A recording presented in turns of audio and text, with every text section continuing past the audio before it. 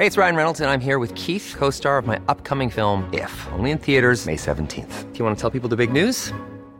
All right, I'll do it. Sign up now and you'll get unlimited for $15 a month and 6 months of Paramount Plus Essential Plan on us. MintMobile.com/switch. Upfront payment of $45 equivalent to $15 per month. Unlimited over 40 gigabytes per month. Face lower speeds. Videos at 480p. Active Mint customers by 531.24 get 6 months of Paramount Plus Essential Plan. Auto renews after 6 months. Offer ends May 31st, 2024. Separate Paramount Plus registration required. Terms and conditions apply if rated PG. Planning for your next trip? Elevate your travel style with Quince. Quince has all the jet-setting essentials you'll want for your next getaway, like European linen, premium luggage options, buttery soft Italian leather bags, and so much more. And it's all priced at 50 to 80% less than similar brands. Plus, Quince only works with factories that use safe and ethical manufacturing practices. Pack your bags with high-quality essentials you'll be wearing for vacations to come with Quince. Go to quince.com/trip for free shipping and 365-day returns. Burrow is a furniture company known for timeless design and thoughtful construction, and free shipping, and that extends to their outdoor collection.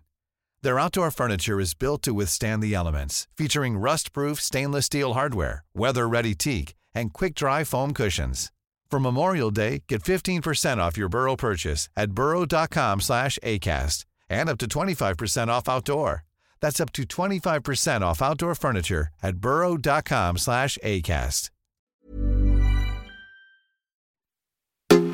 Welcome to Health and Safety Conversations. Here's your host, Tom Bourne.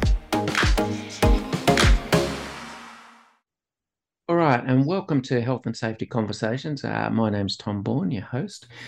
Many years ago, it seems like a lifetime ago, I worked for a specialised unit in probation parole called the High Risk Offender Management Unit. And some of those people who were our clients were subject to the Dangerous Prisoner Sexual Offender Act in lovely Queensland. While I was working there, I worked with two wonderful gentlemen, both by the name of Michael Campaign, and today's guest, Michael Coogan. Michael, how are you? I'm good, thanks, Tom. That's excellent. So tell us about, your industry that you're currently in and what led you into the roles that you've undertaken so far. Look, I'm currently working for Suncorp as the investigation review officer. I guess it's a big change from where I've come from. But I guess basically from my work history, I was a naive 21-year-old when I went into corrections, and I found myself in a maximum security prison to start with. And obviously from that, I progressed my way through the ranks to a position of senior correctional officer, and then had the opportunity to go into a joint police and corrections and intelligence unit, investigations unit. Spent a bit of time there and undertook 12 murder investigations that occurred in custody. And then I had the luck of coming out of that and going into our dog squad for a couple of years. And then, as luck would have it, I found myself on deployment over to the Solomon Islands, working for AusAid. And after a 12-month stint there, I returned and was offered a role within police in a specialised semi-covert police unit. That was its role was basically to infiltrate, dismantle organised crime groups, assist with cold case murders, recruit informants, that sort of thing. I come out of that and obviously went into the in with yourself, Tom, to the HROMU, and we spent a bit of time together there. Mm-hmm. And that was something completely different, I guess, as you well know. Yes, indeed. From there I ended up with the Department of Transport as inspector, and then I took on various roles outside of that with the Race Integrity Commission, the Greyhound Racing New South Wales, and a couple of compliance roles within council, and then found myself running the Suncorp. So going from some fairly high risk, high stress environments to somewhere where it's still fast paced, but certainly not having to experience the same level of risk and threat as I did through corrections and police. Yeah. Speaking of time in corrections, most people, from my experience, don't know of the sort of everyday hazards and risks you face in corrections that everyone faces in corrections. Most people are quite happy to turn a blind eye. Can you sort of shed some light on some of the hazards and risks that someone working in corrections faces daily? Look, I guess every day is a risk because you just don't know day to day that, you know, when you're dealing with offenders, the reason they're in there is because they're not necessarily nice people.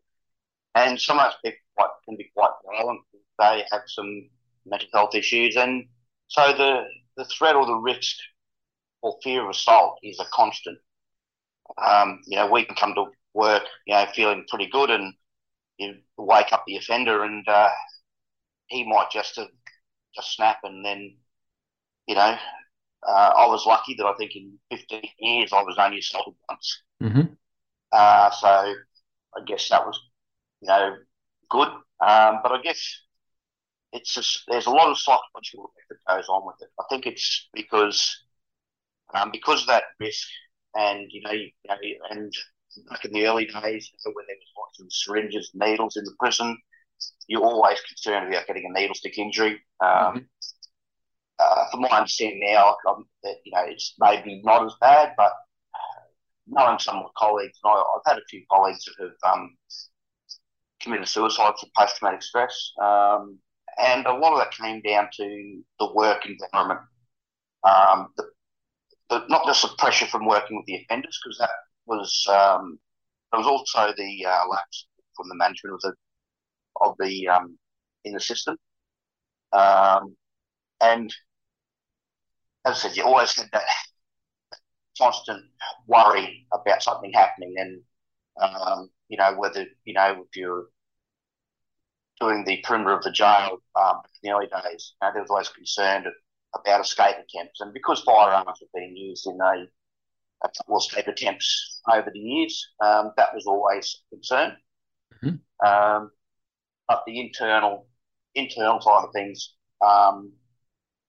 again, because I know from my time when I first started, we had the worst of the worst come out of the old Bog Road prison, and they were put from a very archaic system into a new system where they had access to knives and everything else. So they were able to make home brews, and they could get drunk, and you almost guarantee every afternoon shift that there would be, you know, assaults on staff because prisoners could get drunk. But then there was also the constant night shifts, you know, finding offenders who would try to commit suicide by slashing their wrists and things like that. So now I think a lot of people don't realise it, but that has an effect, because even though they're an offender, if you find someone like that, or you've got a dead body, you know, some people go, yeah, it's only a prisoner, who cares? Well, yeah, there's a human side to staff. You know, we're there to make sure people stay alive. As much as we harbour our own opinions about different offenders and what they've done, at the end of the day, our job is to make sure they serve their sentence, and you know, and they stay alive. And when you encompass that, the psychological effects, I think, long term, is something that people don't understand or don't see what a correctional officer goes through. Yeah. You know, that constant fear. Yeah, I was going to say, is it a situation where you're constantly on edge? I won't say constantly, but, you know, when you work in a certain environment, and as you well know, Tom, from the time in the HRO and you, is that when you get to know the offenders, you can sense if there's something wrong or it's going to be there's not something there. But again, it's a volatile mix at times. You always have to have it in the back of your mind that something's going to happen, could happen. So you've got to be prepared for that mentally and physically, because there has been assaults where it's been unprovoked and where offenders just come out and assault officers. So, so yes, you certainly are. You're mindful all the time about what may happen. Yeah. All right. It's not like you're actually unskilled or unsuccessful in your role. I believe you received a commissioner's commendation. Can you tell us anything about that in general terms? In general terms, when I first started into this joint corrections police intelligence unit as an investigator, I've had offenders tell me certain things during the course of my career about a couple of deaths in custody, and so I initiated I did a report up to my deputy superintendent, and said, look, I think we should look at these 12 deaths. Well, some of them were murders, but a number of them were actually written off to suicide. So in company with a former colleague, I started off this investigation known as Operation Cashbox, and with that we were quite successful in identifying offenders for a number of murders, and basically as a result of the investigation we undertook, it made significant changes within policy procedures within prisons, in the way we manage prisoners, identify methodology and things we significantly needed to change. So in the end, I was nominated for the commendation, and I received that obviously for my work in solving a number of these murders, or being able to put together the information for police to actually arrest and charge a number of offenders. Cool. So yeah, it was and even to this day, I'm still assisting police at different times with some of the ongoing investigations. Good. Now, you became a dog handler. Dog handler sometimes is seen as the glamorous role in corrections. Is it glamorous at all? Look, it's a completely different role because it's so specialised.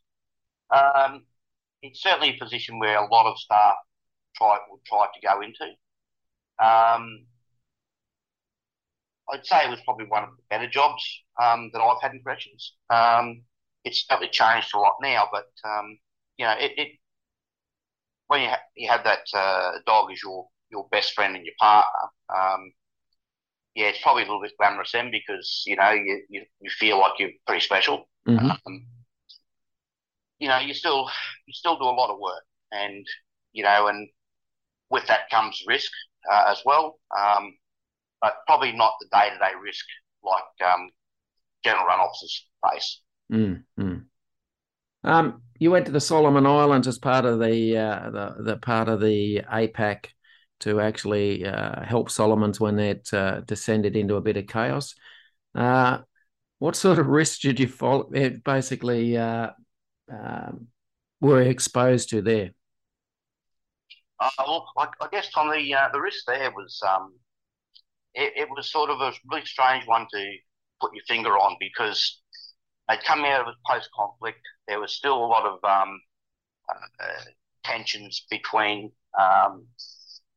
the different factions there. Mm-hmm. There was still a number of those groups that... One size fits all seems like a good idea for clothes until you try them on. Same goes for healthcare. That's why United Healthcare offers flexible, budget-friendly coverage for medical, vision, dental, and more. Learn more at uh1.com. Since 2013, Bombas has donated over 100 million socks, underwear, and T-shirts to those facing homelessness. If we counted those on air, this ad would last over 1,157 days. But if we counted the time it takes to make a donation possible, it would take just a few clicks. Because every time you make a purchase, Bombas donates an item to someone who needs it. Go to bombas.com/ACAST and use code ACAST for 20% off your first purchase. That's bombas.com/ACAST, code ACAST. Didn't like the fact that Australia was intervening. That I had my house firebombed once when I was there. Even though you're there as an advisor, you still had a lot of on-hand, face-to-face interactions with offenders. Yep.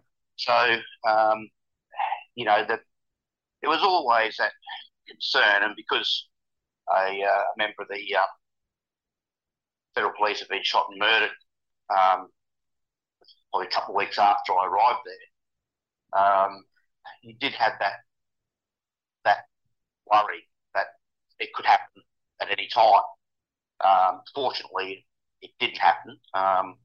But again, it was the people were unknown. Most of them were most of the islanders were very friendly, but it was a different environment where the prisoners would speak to you and then want to sit down, hold hands, and play with them. Something you wouldn't see in corrections here. No, absolutely not. Completely, and it was a bit of a culture shock, especially for myself, because that's just something that you just didn't think would happen.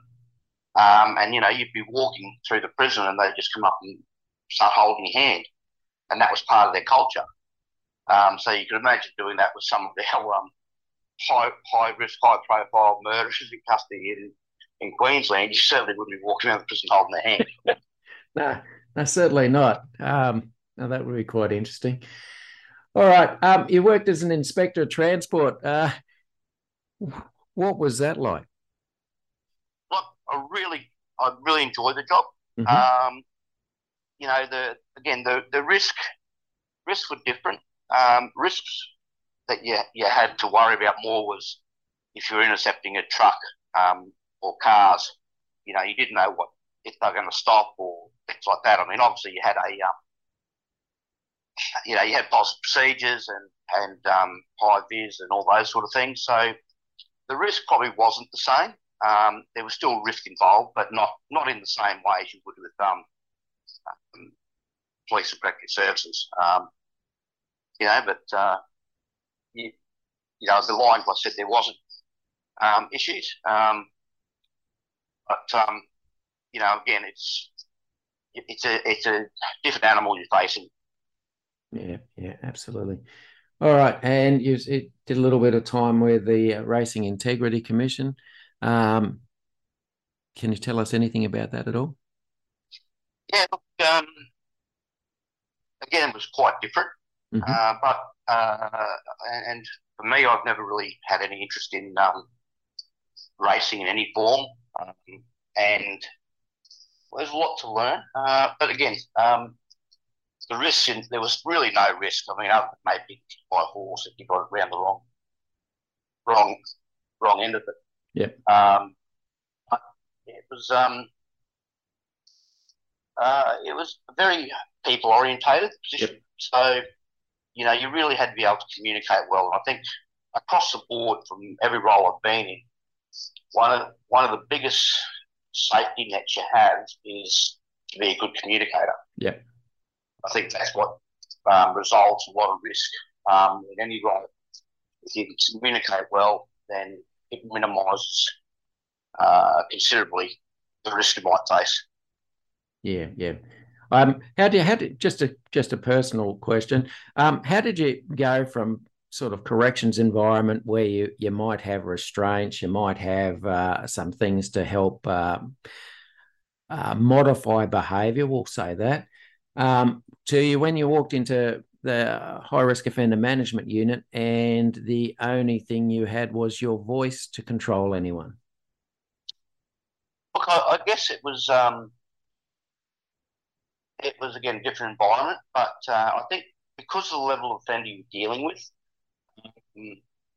predominantly because they were, most of them, as you know, were child sex offenders, so they're not really the most aggressive prisoners to deal with. But in saying that, you still had some offenders who, they weren't child sex offenders, they were like rapists or things like that. But again, it comes down to that communication. I think, you had to be able to defend yourself from complaints. Yeah. I think it was probably, as you know, it's because there'd be more verbal assaults than physical assaults. And I think sometimes trying to defend yourself from those things, where unfortunately, like a lot of the things in those industries, is that they don't always believe the officer.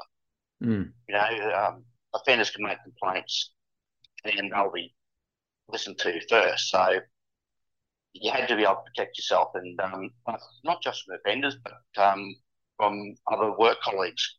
Yeah. I had an incident with a work colleague who made some pretty slanderous allegations against me, which anyone who, if they knew you, would feel to be true. But and those things aren't taken lightly. There's, the department investigates people, and again, then it becomes more stressful. Having to face those sort of things. Yeah. I could play the devil's advocate. It's really hard for me because I know the situation you're talking about, but I could play the devil's advocate and say the department investigating and then eventually exonerating shows that the system works. But did you find that those allegations had a long-term effect on you? Oh, definitely. I guess the effects were because it attacks your credibility, and you start questioning yourself a little bit. And I don't think you're ever really exonerated, because I think the problem being is that the person who makes the complaint gets away with making the complaint. There's no fallback position to say, well, you've made a vexatious complaint. You should be disciplined, especially if it's found not to be warranted. Yeah, absolutely. I found certain situations when not even an apology was issued once people were cleared to be almost victim blaming, but perhaps that's just me. No, look, I think you're right. I think it's you don't get anything from the organisation. Not even a letter to say, well, I mean, you might get a letter to say we've completed the investigation, no further action been taken, which is pretty wishy-washy, really, considering what it puts people through. Yeah. All right.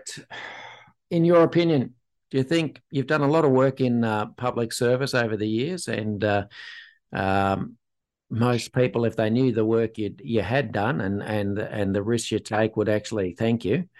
But in your opinion, do you think workplaces in the public service are getting safer or not?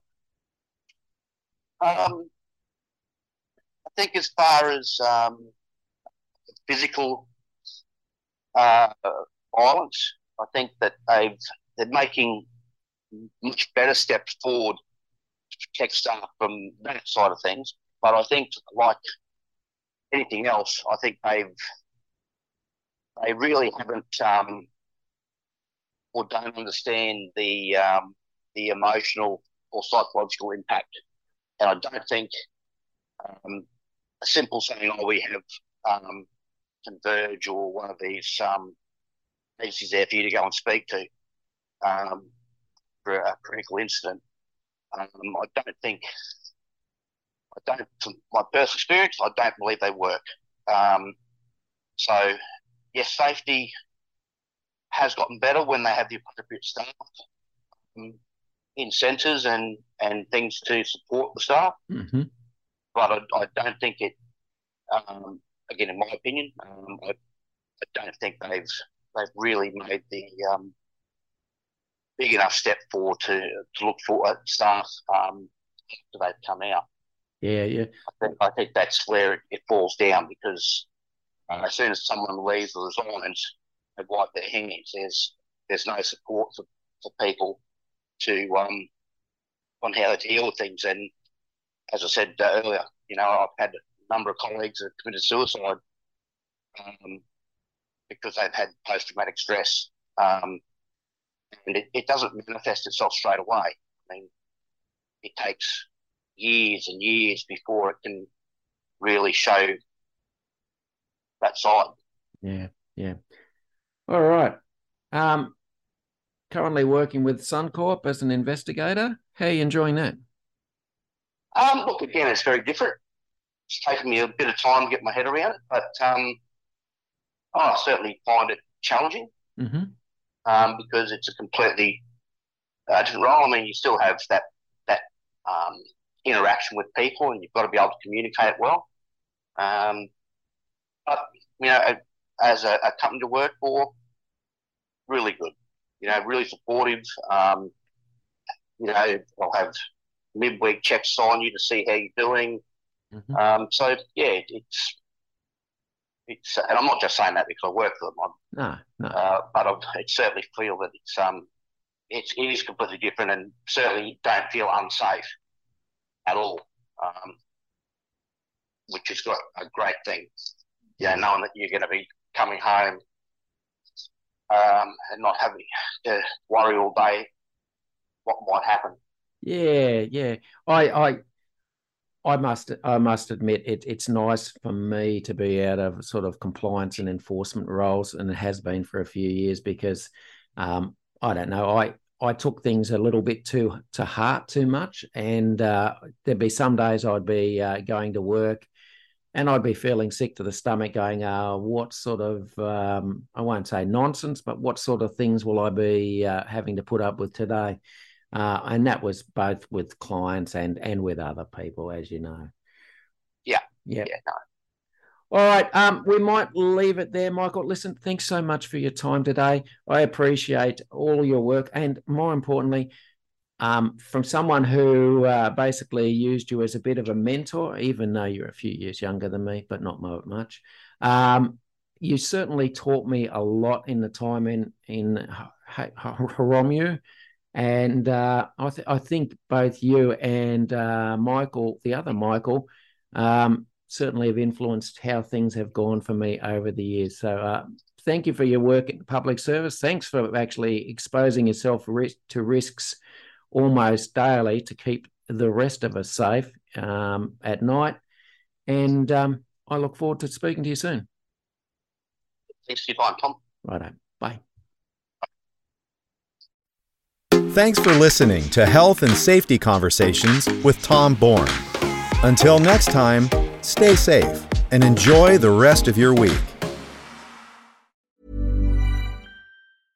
Imagine the softest sheets you've ever felt. Now imagine them getting even softer over time. That's what you'll feel with Boll & Branch's organic cotton sheets. In a recent customer survey, 96% replied that Boll & Branch sheets get softer with every wash. Start getting your best night's sleep in these sheets that get softer and softer for years to come. Try their sheets with a 30-night guarantee. Plus, get 15% off your first order at bollandbranch.com. Code BUTTERY. Exclusions apply. See site for details. Hi, I'm Daniel, founder of Pretty Litter. Did you know cats tend to hide symptoms of sickness and pain? I learned this the hard way after losing my cat, Gingy. So I created Pretty Litter, a health monitoring litter that helps detect early signs of illness by changing colors, saving you money and potentially your cat's life. Pretty Litter is veterinarian developed, and it's the easiest way to keep tabs on your fur baby's health right at home. Go to prettylitter.com and use code ACAST for 20% off your first order and a free cat toy. Terms and conditions apply. See site for details. Planning for your next trip? Elevate your travel style with Quince. Quince has all the jet-setting essentials you'll want for your next getaway, like European linen, premium luggage options, buttery soft Italian leather bags, and so much more. And is all priced at 50 to 80% less than similar brands.